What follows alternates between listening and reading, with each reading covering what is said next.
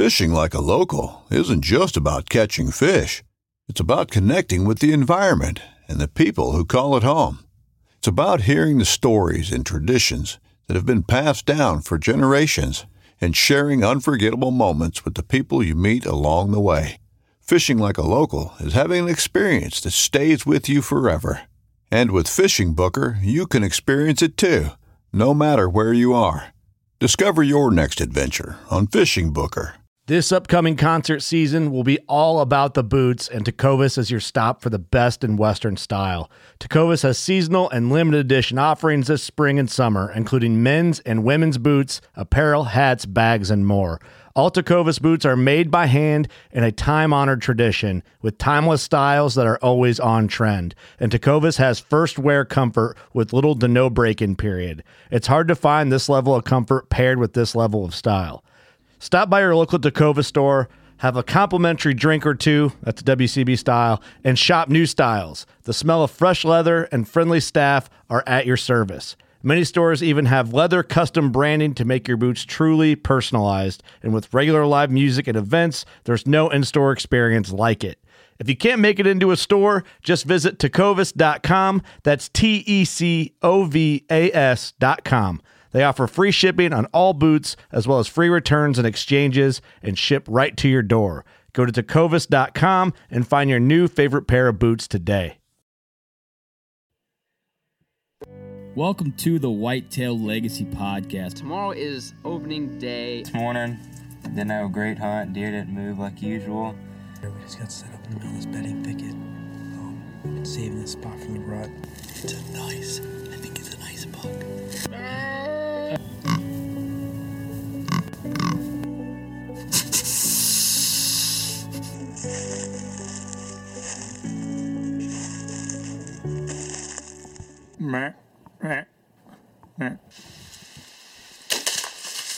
Boom! Hits a 170. That was money. I think he's down right over there through 10 yards. Whitetail Legacy Podcast, bringing you back to the hunt and leaving a legacy. Baller rut. Welcome to the Whitetail Legacy Podcast, coming in your ear holes, and you guys did it. You made it another week to come back and listen to the show. Appreciate you being here. Hopefully I can fill your ear holes to the best of my ability. This week we got Bradley Collins on, and we're talking a little bit of mobile hunting, a little bit of kayak hunting, and a little bit of transition, his hunting transitions over the last few years. We had Bradley on maybe 3 years ago, and he had just killed his first good buck, and we kind of had him on just talk about his hunting season, more of a BS friendship podcast. Homie actually went out there and did it in person at his home, and they met up out there and recorded a podcast. But over the past few years, Bradley's been finding extreme success with mobile hunting and kayak hunting and killing some really, really solid deer over the past few years. So I want to have him on and see what his light switch moment was, where he went from, kind of struggling to kill, high class deer to killing some really, really solid bucks over the last few years, and what that transition looked like for him. But before that, let's get into the people that make this possible. Starting off with Exodus Outdoor Gear. Guys, you know Exodus. I've said it for the last 5.5 years. Well, they finally gave me a code that I can give to everybody. This is an exclusive code just for my podcast. If you use this, you support me and my brand, and I cannot thank you enough. And it's saving you a boatload of money as well. So it's code W, capital WL. That's it. WL, no spaces, both capital. Real simple for you guys. That works on anything on their website. Just for an example, if you were to buy a Rival right now, it would bring that down to $134.25. It would save you $44.75 if you guys use that code. So it's not a 10% off code, guys. This is a really, really good code, and it can save you a buttload of money if you want to buy something from Exodus. This goes for their arrows, their cams, the Rival, the Render, their full cam package with the security package. Anything that you can get on their website, use that code WL. As for the Exodus update, my mobile cams are out and running, and you guys know that I put one on that 4-wheeler trail that was actually on the property that I could hunt, but the other property club owner just decided that they could use that trail, and they've been using it for years. Heavy traffic here recently. I know it's mushroom season and people are out riding side-by-sides. It's nice weather. It'll be interesting to see when deer season comes what the pressure is like, but there's extremely high pressure in that woods with side-by-sides and four-wheelers. So that's great intel to have. A lot of people out there walking around. So during the summer, I don't know if I'll expect more of that. I'm going to continue to run a cam there for a while and to collect that data, but just see. And then I also just put a cam up on my urban piece. I found a good scrape. It's a summertime scrape, good-looking branch on it, and it's an area that I've never ran a cam before. Put another solar panel up, and the best thing about it is, if that cam's in the money spot, I don't ever have to go back there now. I get the pictures. I got the SP18 solar panel running, and I don't have to go in there and mess with it at all. So that's what my cams are doing right now. I will gradually be getting more and more out, especially with these solar panels, not having to do that battery switch before season. I will definitely be running some more cams earlier in the year, and excited to get the intel from that. If you guys didn't know, I do have a Patreon. And if you guys are looking to get to know a little bit about me, more about some of my regular guests, I have been releasing Patreon podcasts on there, and they're kind of more of an in-depth of just stuff that I want to talk about. Maybe hunting related, maybe life related, maybe dad related. But I'm going to release a new one this week with Mike Lemansky and Garrett from Last Breath. And man, it was a really good chat. We talked about one thing that we learned about life and one thing that we learned about hunting that we wish we would have learned earlier. And it was a really good chat amongst friends, and it's a really good podcast to listen to if you get the chance and join that Patreon. But without further ado, let's get into the show. All right, we got Bradley Collins on the line. How's it going tonight, brother? It is chaotic as always around here. Well, I appreciate you making it happen. I know you got kids and chickens and dogs and new kittens, it sounds like, so you got a lot going on down there. But it is rough out here, man. Yeah, appreciate you making time to come on the show. I said in the intro, we'd podcast with you a couple years ago, maybe like 2 or 3. 2019, I think it was. Yeah, 2019, and it was the year I shot that big deer. Yeah, and you've really stepped up your game over the past few years and found a lot of success.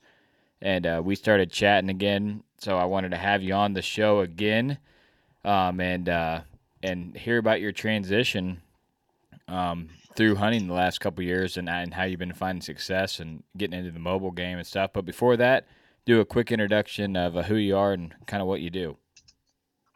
Yeah, my name is Brad Collins. I originally grew up in Western New Joined the Army right out of high school. Got bounced around and stuff like that. Got down here to Fort Campbell, Kentucky. Loved it. Absolutely loved it. It was like where I grew up in New York without as many rules. And I decided to make this place my home. Met my wife down here. We currently live just a little bit west of Fort Campbell on the Tennessee side.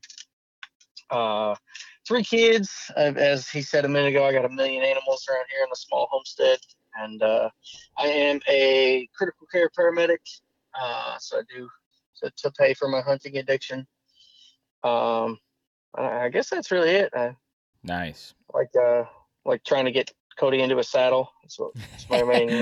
Yeah, I'm sure that'd be a talk. I had a pretty long talk about that this weekend, actually, with a buddy of mine. He was trying to convince me to get in there, but I'm sure that'll be brought up in this podcast and we can dissect it.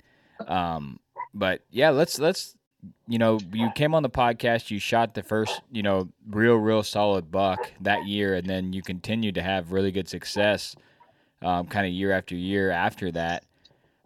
So kind of from that first year, what was the major changes that you made to find that success? So that year, honestly, was like it was kind of a fluke compared to. So I've always kind of been in the mobile game. I had a climber. We hunted nothing but public land growing up, and that was my first year hunting private land. And so I did that. And in saying so, I finally, for the first time in my life, decided I'm going to kill one deer and one deer only. Or I guess I had 3 of them I was going to kill. And then next year, I hunted the same property, and I passed 2 deer specifically. I went after 2 deer. That was my game plan for that year. 2 deer specifically that I passed would have been the biggest. Well, probably the second biggest I've ever killed. Obviously, that big one the year before. And when I say big one, I mean 143. I'm not talking like Mr. Freeze here, but still really solid deer. So- That buck you actually had velvet pics of and the whole 9 yards. That was like your first deer that you got trail cam pictures of and targeted. That was really cool to follow. Yeah. It was awesome. I mean, I don't downplay that at all. It was that was an experience. Yeah, I remember the recovery still on the video. You were jacked. We were all jacked, man. We were so happy to see you succeed. I'm pretty sure finally. I was crying. Yeah. I was stoked. But so 2020, I 8 tags, waiting on 2 deer, and I really did like a lot of I don't want to call it soul searching for lack of a better term, and was basically like, yeah, no, this isn't me. Like, this isn't what I enjoy. This isn't like, I want to go back to being the spike slayer that I was in my youth, and went back and actually got I did a deer recovery with a guy. I got a phone call from a friend. I believe it had to have been 2020. Phone call from a friend. He was like, hey, I got a buddy just shot a giant buck down by your area. He needs help. I'm stuck at work. Can you go help him? And I was like, of course, man. That's like, it's awesome. So I took off. Me and my wife's friend's kid ended up in a kayak at like 10 o'clock at night, or a canoe at 10 o'clock at night, going down this waterway I've never been down before, right around the corner from my house. And popped up into this spot. We ended up recovering this deer. It was super, it was awesome. It was awesome to go with somebody else and recover a deer like that. And like, I don't have a lot of people down here that share that passion with me. And I mean, like, I got this video of this dude like literally sliding in to grab this deer by the antlers, and then he fell backwards. Like, it was awesome. But from that moment on, I realized that there was a large portion of public land in my area that was water access only. It was landlocked by private land, and the public sections of that was water. So I started looking for a kayak, and I actually got with Ben Harrison from Bow Hunting League, and he had one that him and Matt Powell used to do some crazy public land adventures on. He was like, man, I'll give it to you. Like, he brought it down from Indiana. He was headed down to Tennessee to his parents' place. I went and I met his dad. We threw it on top of my minivan and drove it home. And I've been, I don't want to say primarily hunting out of that, but that has been my one of my main focuses for the last 2-3 seasons now.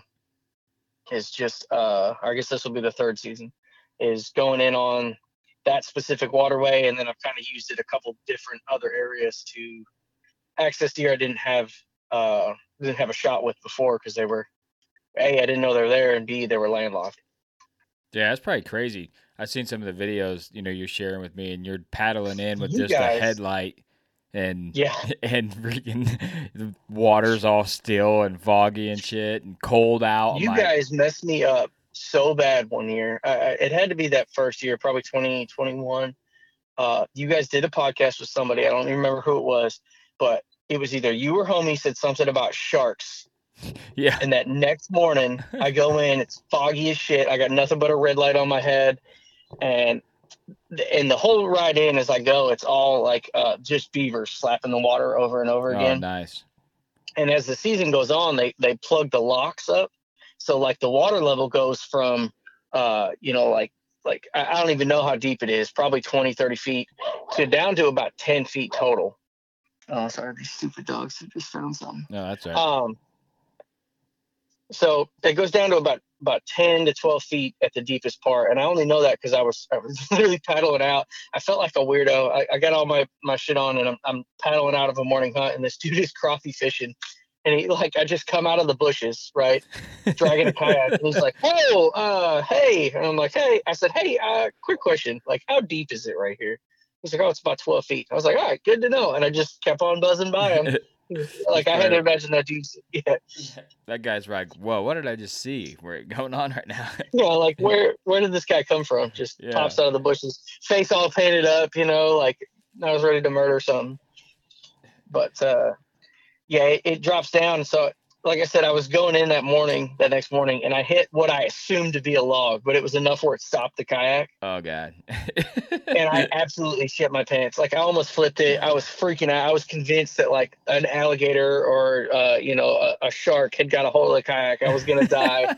I had to park over for a minute and catch my breath. I was so yeah. Sounds and like it was I'm pretty sure you said it. I was like, that bastard. Yeah. Sounds like some Brian shit. Brian from the Snapchat group. I don't know if you ever listened to his podcast, but he got attacked by a possum and a coon and tracked by a bobcat at night. He's got some wild stories. But I do not want to walk in the woods with that guy at night. But right. Yeah, so you started heavily using the kayak, and then you also switched up and left the saddle and left the climber and got a saddle, correct? I did. And so that stemmed off of that 2020 season.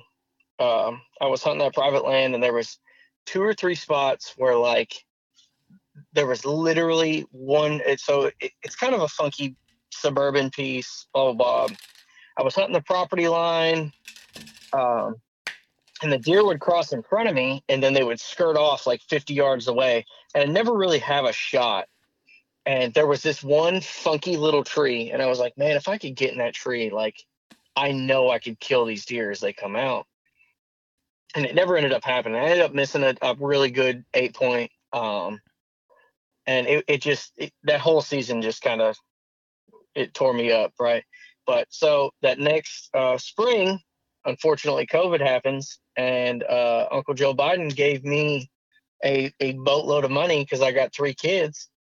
So I convinced my wife that I needed to take, a portion of that and turn it into a saddle and some sticks. And Nice. That has absolutely forever changed the way I will hunt. Nice. Yeah, I know that you're a pretty big advocate in it. I was talking with a buddy of mine, Mike Lemansky. He's a pretty good advocate at Garrett. Yeah. He just switched over using one some. I have just never set in one, so I can't say if it's good or bad. But I know for you, you're kind of I could see it being real good for you. You're kind of a smaller, squirrely guy. Probably swiggle right up that thing. Yeah. And I know you have some. Mike does my bow works though, right? Yeah. Yeah. Okay. Yeah. You had some injuries, right? So how does the injuries work with the saddle? Yeah, so in Germany, I got messed up pretty good. I messed up my shoulder and my back. And with the saddle, so I was a stander, right? So I was the guy that sitting down for a long period of time. I have 3 bulge discs in my back, and sitting down for a long period of time just sucks. Long road trips, I got to stop, not because I want to pee, but because I need to stand up and walk around for a minute, stuff like that. And the saddle allows me to lean when I need to or stand when I need to, and I don't ever have to sit unless I want to. And with that saddle, I lean 98% of the time. I can go back to an all-day sit. I have way less movement because I used to sit, when there wasn't anything going on, or I presumed anything wasn't going on. I'd sit in my climber, and it is what it is. But now I can stay up, stay alert. And I'm not going to say it didn't come without some learning curves, and every day I try and learn a little bit more about it. But right now, it is 100% the way I will be going in the woods forever. Nice. So you've got the mobile game down. You're kayak hunting. You're kayak hunting. Utilizing a kayak. You're on public. You're utilizing the saddle. So let's get into that next buck that you shot. And kind of how it all fell together for you, utilizing that gear.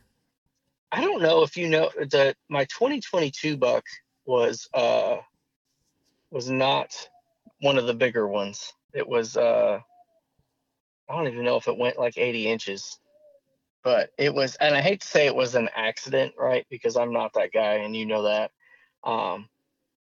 But that buck, I thought, or again, kayaked in. I had found this little ridge, and I had talked to that dude. I ended up hunting that spot over and over again, right? And I talked to that guy, and he grew up here, and he has since moved like 3 hours away, and he only comes here every now and then.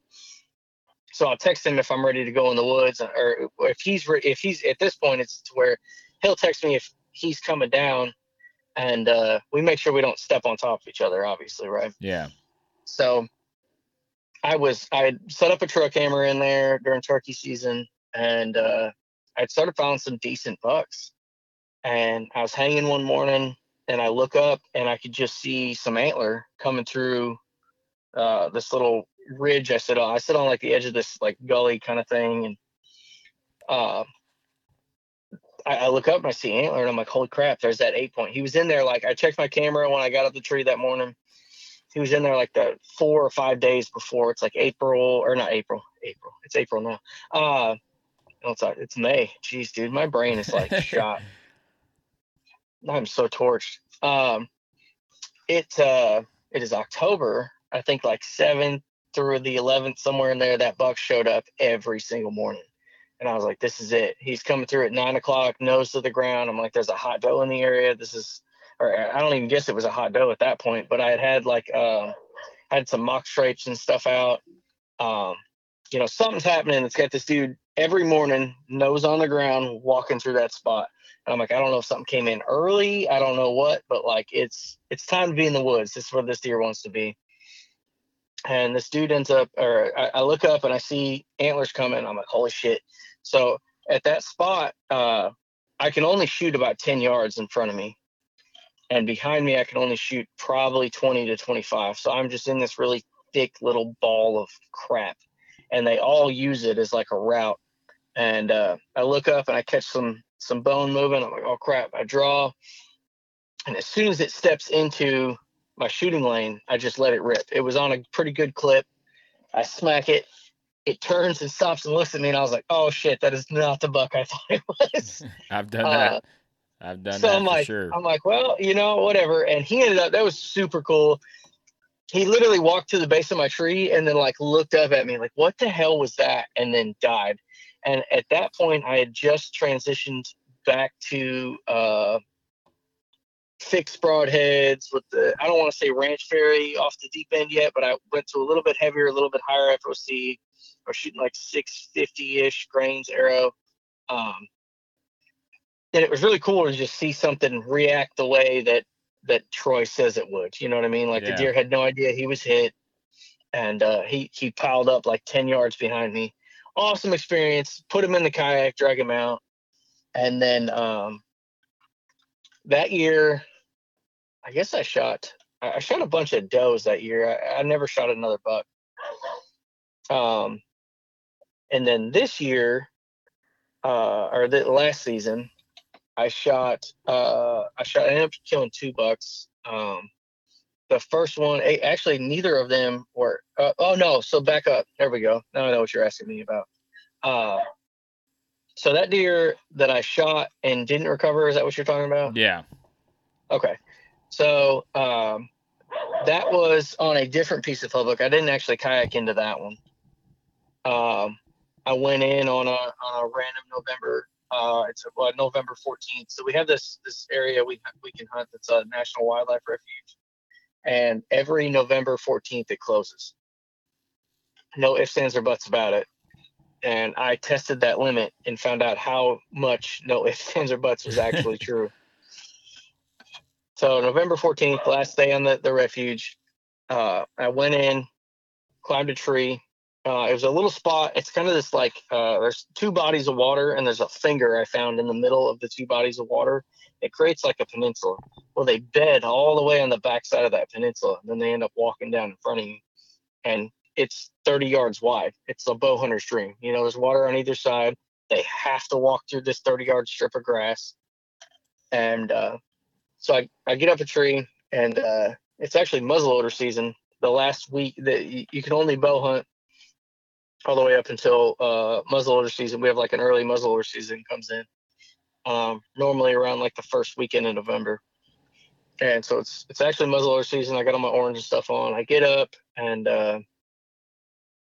I look up, and here comes 4 doe walking down the edge of this path, about to walk 10 yards in front of me. I'm like, sweet.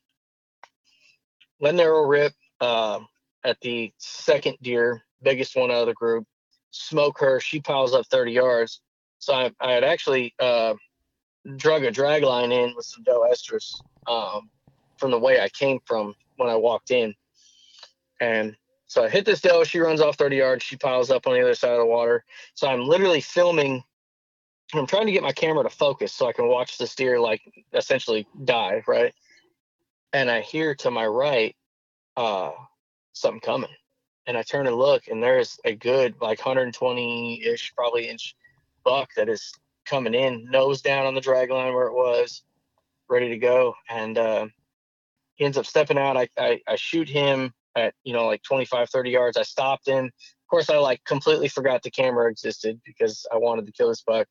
I was so convinced he was dead. I called everybody. I called my grandpa. I called all my friends. I called my wife. Like, dude went down 3 separate times within eyesight of me. And I said some really stupid shit about what did I say? He was digging taters. I remember I think the Snapchat I sent out. And I felt obviously like an ass because, long story short, the next morning, so I get kicked off the refuge that night. I call the game warden at night. You're supposed to call the game warden and say, hey, I need to spend extra time on it or whatever. I called him. He's like, you've already been locked in. The guy that like runs the refuge shuts the gates at dark, which I did not know. He's like, you've been locked in. I'm going to call the guy. You got until he gets to the gate and gets to you to get out, or I'm going to cite you for trespassing on federal land. I'm like, oh shit. Like, so I'm like, I got 2 deer down. He's like, and you better be at the truck when he gets there. So my dad and my brother are there helping me. We're tracking this buck. We finally say, fuck it. Like, we can't keep going for this buck as much as it sucks. Like, I got to get this doe out. I don't want to waste that opportunity of a deer that's dead in front of me. So we drag her out. We get to the edge of the road, and the dude's like, look, man, I'm going to go back in the morning. I'm going to look for you. I was like, I appreciate it. So apparently he went like 3 hours looking for this deer. And I truly believe he did. He was sending me pictures of the blood trail the whole time, like different areas. And when I was looking, he's like, I think he's still running, man. I'm like, all right, cool. So I put that arrow. I only found half the arrow. I put that arrow in my dashboard. I'm looking at it right now. And flash forward to this year, I killed a really good buck with my wife on a different spot. And then this year, what I believe to be the same buck shows back up. Same spot, but the wind was different this year. So I was hunting the other side of the 30-yard peninsula, if you will. And he came in last light, 10 yards, November 7th. Stroked him. And I said earlier in the hunt, I had Snapchat some dudes, and I said, I would go swimming for a buck tonight. I'm not going to shoot a doe and go swimming because, like, I could just feel that they were going to end up in the water. Well, flash forward a couple hours later, I walk up on this buck, and I'm in, like, knee-deep water. And I was like, I said I'd go swimming for a buck. Like, it was awesome. Yeah, that was cool. Cool pictures, too, on the recoveries.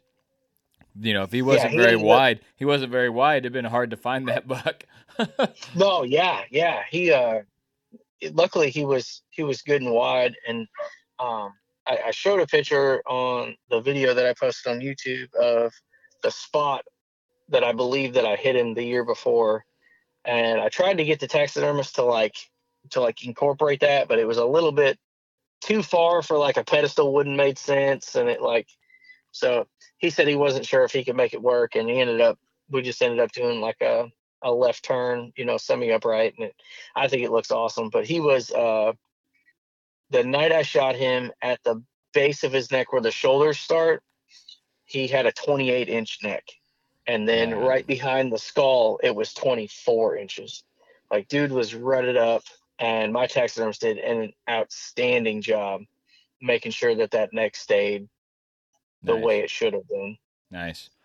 That's cool. Well, like I said, you had a lot of success there, going from kind of struggling to get that first buck, and then a couple years, you had the mishap of shooting one and losing it, which happens to everybody. But then the following year, you came back with 2 really solid bucks.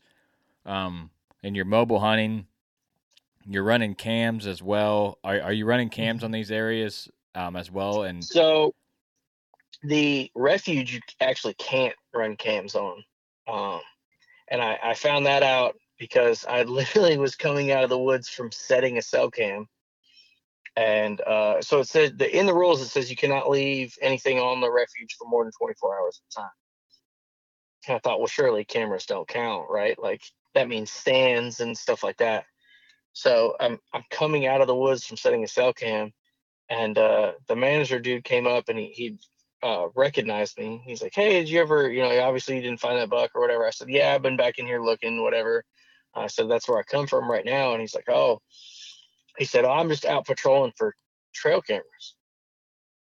And me, I'd set it, probably 2 sticks up in the air, like, I wasn't trying to let anybody steal my cell cam. So I said, "Oh, what do you mean patrolling for cell cams and your trail cams?" He's like, "Yeah, you can't have trail cams on this property." And I was like, "Well, I'll be damned, huh? I didn't know that."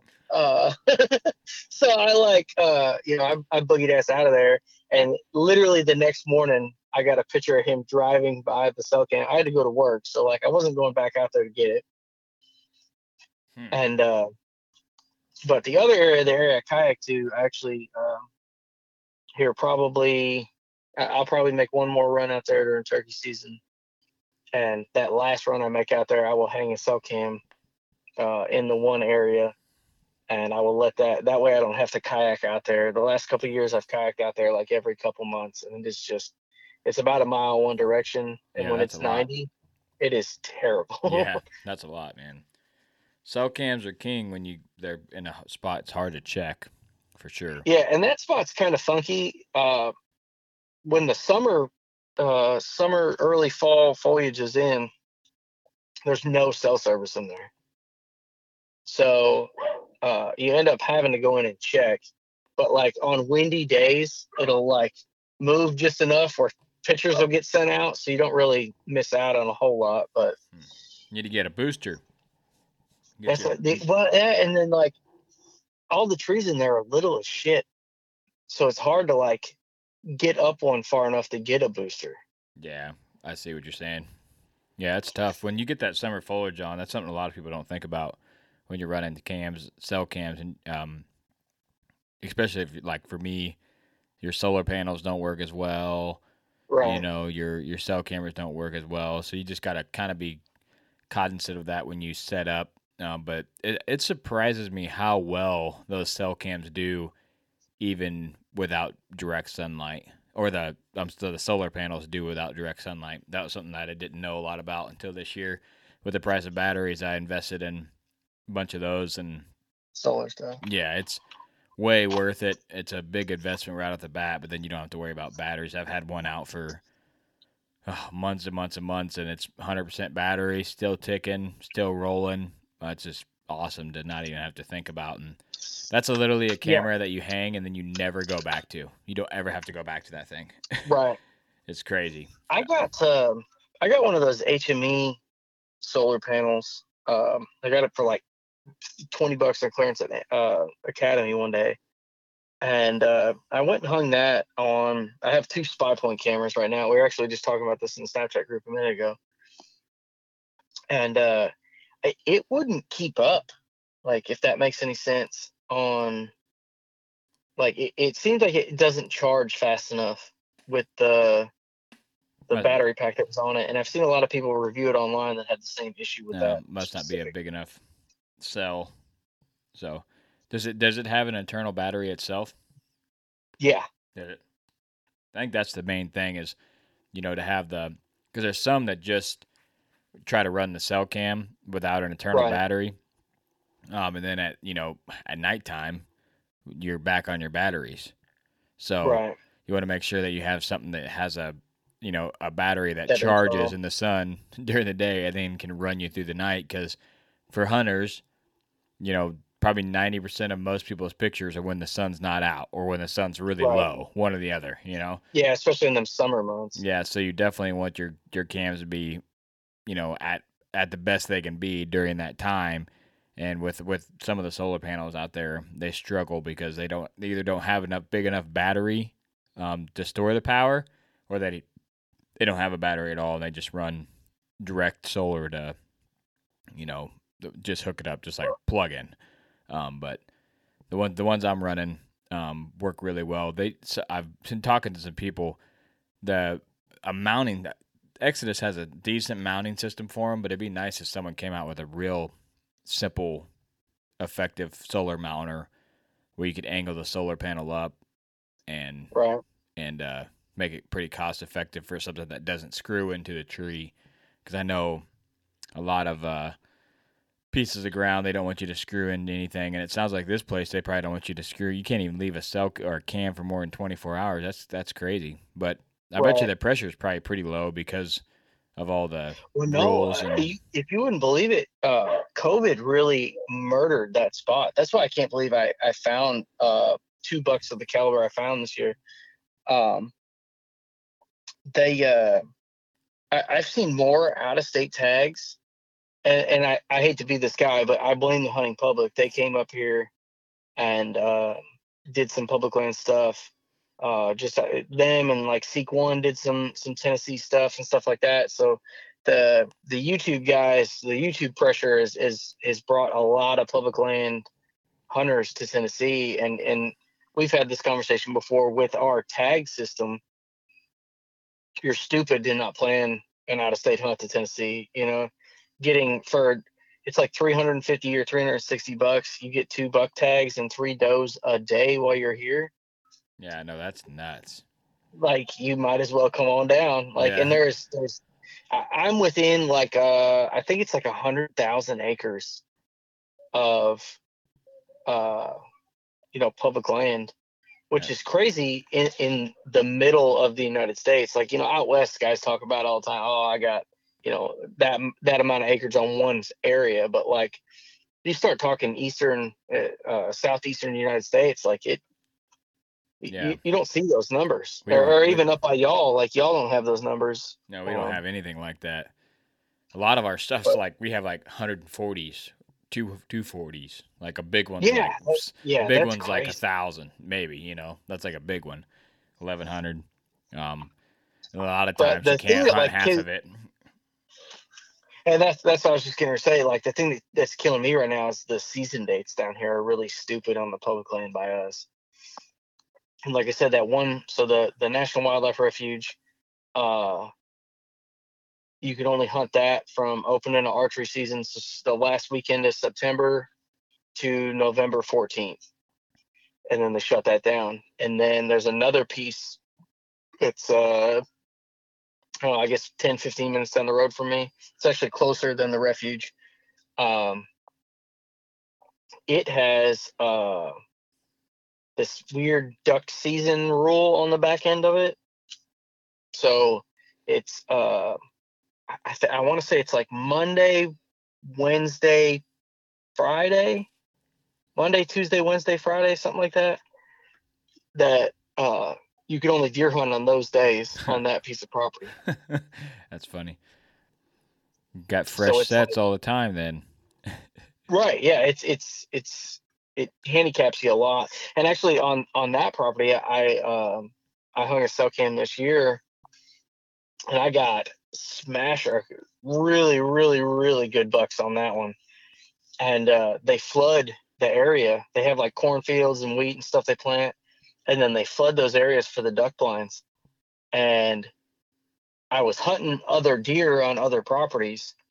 And when I finally got around to get ready to hunt those deer, they had flooded the area. And I literally had to go out in knee-deep water to climb the tree to get my cell cam. Oh, shit. Yeah, that's so it was like... something you learned real quick. Yeah, and I had no idea. Like I said, I've always hunted the other side of the road from that. The last couple of years I've hunted down there, and I had no idea they flooded that. That field got flooded that far back, I guess is how I'll say that. But the whole woods, all the way almost to the road, was completely flooded. I was Man. like, well, shit. But So and that's what I get. Like I was hunting those other deer, and yeah, it's hard to pick a buck sometimes when you got other stuff going on. But and that's my biggest issue right now is like, and we talk about this shit all the time, but like, I don't know which early season spot to go to because I have so many deer and so many early season spots. And then all of a sudden, like that November 14th date hits, and I have nowhere to go because I've focused all on that early season deer. And now, like this December, well, and it sucked. I bucked out this year. I bucked out November 7th. So I completely stayed out of the woods the entire rut just to let cameras do and deer do what they wanted to do. And I now have so much intel from like November 1st to like December for the next year. nice. But it really sucked for like 3 weeks. I just sat on my hands at the house in the middle of prime deer season because I was positive like a 300-inch deer was going to walk in front of me. And I was going to have to be like, what's that guy? The Prince of Poachers. I was going to end up like that dude trying to stuff it in my toolbox in my truck or something. Yeah. That's the worst thing about bucking out, and you're still running cams, and then of course there's a slammer that you find that's way bigger than what you shot already. And Right. but over the past years, you transition to hunting public, you transition to saddle hunting. So what's some of the biggest takeaways that you learned that you think you've that's bringing on the success? Honestly, I guess probably the biggest one is trying different stuff, right? Like I very much hunted out of a climber, out of the same tree, out of the same spot every year, all the time, and had mediocre success, and that was good enough for me. And then all of a sudden I branched out to, even before the saddle, I did the lock-on thing on private land for a little bit, and then I branched out into this hang and bang type stuff, type hunting, and trying just different areas and different tactics have proven to be my number one thing that has gave me success over the last 2 or 3 years. And just the fact that I didn't stick with my traditional, the way I grew up hunting, right? Like dad shot a buck in 1986 on this one trail on this spot we hunted, and we'd all get in a fist fight over who got to go down that trail, at deer camp when I was a kid. Like all the adults were like, oh, I'm hunting there in the morning. No, I'm hunting there in the morning. And it that was the way it was. I had one tree on this property, and this year, that first buck I shot this year, prime example of that, we were in a drought, and I was in that tree. I was in what I called the killing tree. I killed more deer out of that tree than any other spot since I've been in Tennessee. And I was up the killing tree, and I watched all the deer go out. The water had receded back so far. I'd never seen it back that far. All the deer walked out, and they skirted me by like 100 yards for 2 nights. I watched this happen, and I was like, I got to get in there. And once I finally made I jumped the other side of the ditch onto like where the edge of the water should have been. I climbed up a tree. I sat one night there. And then I went and found this other tree, and I went in. Actually, that was the first time I went in with my wife, and we climbed that tree and saw all sorts of deer. And then 1 or 2 hunts later on that spot is when I ended up killing that first one. Nice. Yeah, so getting out of your comfort zone, and trying some new stuff really, amped up the success. It's easy to get in a tradition of hunting, and this is what I do, this is what I like to do, and not trying anything. And that's kind of like me with the saddle. I like what I like, and I'm not going to change, but I probably just need to set in someone's and just see how it feel, maybe shoot out of it. Not put it off the table, but it's like I said, I like what I like, and I haven't ever tried it. But the same thing with you, it could help me be a little bit more mobile. I feel like I'm very efficient in what I have right now, being mobile. Right. But trying new things is definitely gonna help take advantage of different encounters you have. You're gonna learn way more than you hunting that same spot over and over by you hunting a different area and seeing what the deer are doing there. This year I stretched myself out even further and scouted 3 or 4 different pieces of public, and some you can only hunt in October, and some they flood, and some you can't hunt in November, or you can only hunt a couple weeks in November because the duck hunters are in there. And but they all have promising spots, and there's a spot like you're talking about where the water peninsulas are, and it's going right to ag. It's like right. That's how this is. It butts out into a bean field. Yeah, it's like a blinking sign that says set up right here in the rut and wait for the does to come out and see what pulls with it. So that's probably a spot. It's about an hour away from home, but that's probably a spot. I get a wild hair. I'm gonna go try that this evening just to see, because you're gonna learn so much by going down there and trying that. So, but shout out to you for trying something new and sticking with it. And you've already had so much success. I know it's just going to continue because every year you hunt this stuff and this style, you're just going to get better and better and better. Right. Well, I mean, look, man, I know you had me on so we could talk about, gun hunting, private land over feeders, and I really appreciate it. We got to talk about some other different stuff. Hell yeah, that's a Tennessee way, right? Branch out. Right. Yeah, that's it. Well, no, and it's we were kind of talking today, but like, I don't know if I'd do it. Man. Yeah. Like I obviously gun hunting. Like I've made the decision. I took a gun twice this year with my wife. Because it's kind of silly to sit there. Like, why would I bring a bow if she's bringing a gun, kind of thing. Mm-hmm. And that's the first time I've really taken a gun, specifically just a gun, since 2018, I think. And there was another spot. I guess we brushed over. I don't know if I had said anything to you. I had shot a buck really, really early season. I didn't recover it. Oh, really? No, I didn't know that. Yeah, I shot what I thought was a really good, like 15 yards off the ground. It was like I had like 30 minutes of light.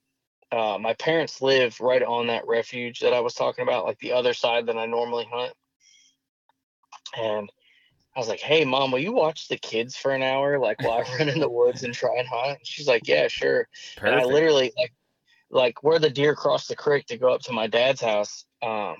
They normally end up there at night, per trail cameras, right? And he owns like 20 acres or whatever, and all his trail camera pictures were at night. And I was like, well, shit, if I skirt the road, jump across the creek, and just go in there and sit down, like something's gonna walk in front of me before it gets to the point where it's at night at my parents' house.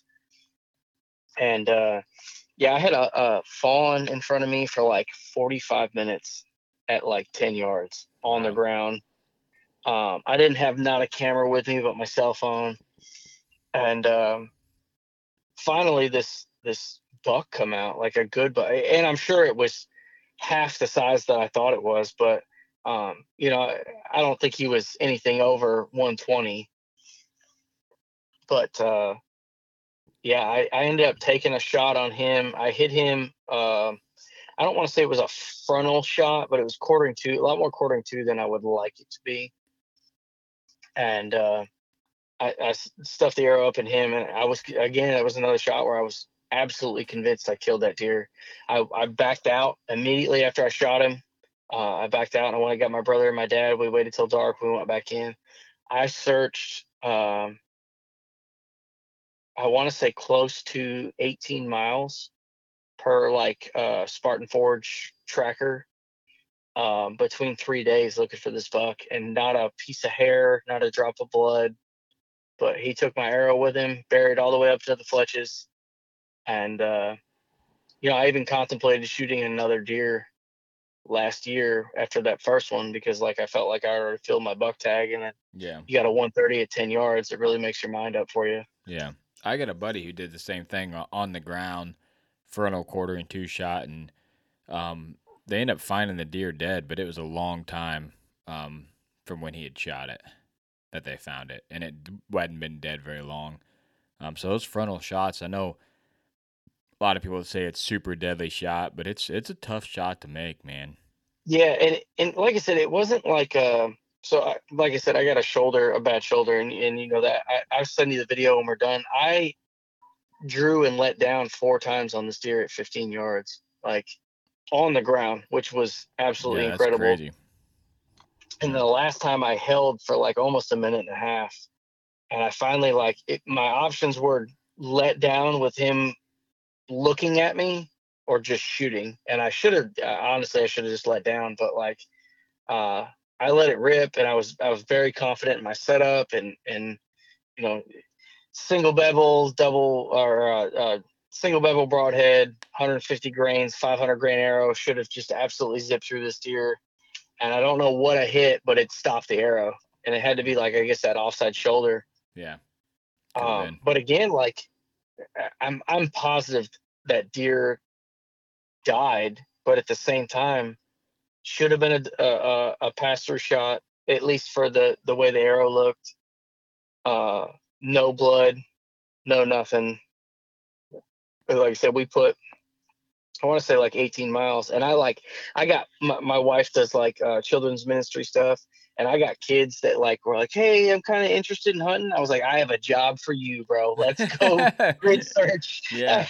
I had 4 or 5 kids down there, like you know, looking with me, just kids that have never been in the woods, but like if you walk up on a dead deer, you're gonna know what a dead deer looks like. Yeah. You know what I mean? Like, yeah. And we hands across America that shit for 3 days and never found him. And then I went back early, so like that was on the refuge, so it opens March 13th, and we were actually in Arizona for that. So March 20th, when we got back, I was like, babe, I'm gone. She's like, we just got back from vacation. I was like, yeah, but I have to go look for this buck. Like, all the grass is dead, all the shit's dead. Like, I gotta go look. And I put another probably 6 or 7 miles in, just looking for sheds and looking for this deer dead, and never found him. So he's kind of like and again, like, if I don't think I could pick him out. If you put 4 deer in front of me or 1 deer in front of me, I couldn't tell you which deer it was, you know, that I shot. Yeah. But I'm gonna go hunt that spot pretty hard this year and just see if there's one with, like, you know, a funky rack or something like they do when they've been wounded the year before. Well, I hope you can catch up to him, man. That'd be a good way to end the story for sure. That seems to be my thing. Wound him the year before and then kill him the next year. You had mentioned a couple of times that you filmed some of your hunts, so let the people know where they can find some of your content, and then we'll wrap this thing up. Yeah, so I'm most important, or however you want to say that, on TikTok. Either way, all my stuff is BDS Outdoors, so it's my 3 kids. It was going to be DBS to go with Delaney, Bradley, Sophie for my 3 kids, and then I realized it spelled out douchebags, like DBs. So I was like, yeah, no, that's not going to happen. So I have a pretty small YouTube following, and then Instagram and Facebook as well at BDS Outdoors. All right, man. Well, I'm excited to continue our friendship and follow you through this season of your mobile hunting, and hopefully you can get on buck out before November again. Yeah, I like, as much as I want to say I want to do that, I don't ever want to buck out before November again. It was so terrible, but I guess if the opportunity presents itself, I will. It gave me a lot of opportunity to take my wife out, and she actually killed her first deer last year. So nice. It gave me a lot of opportunity to do that. But like now, my daughter's 8 now, and my son will be 6 come this deer season, so he'll be able to start participating in the youth activities at Tennessee. And you'll be busy as hell now. Yeah, I'm realizing my time alone in the woods is pretty much over. Yep, for sure. All right, brother. Thank you for coming on. Yeah, man. Thanks. Well, there you have it. Another week episode done. Appreciate you guys tuning in all the way to the end.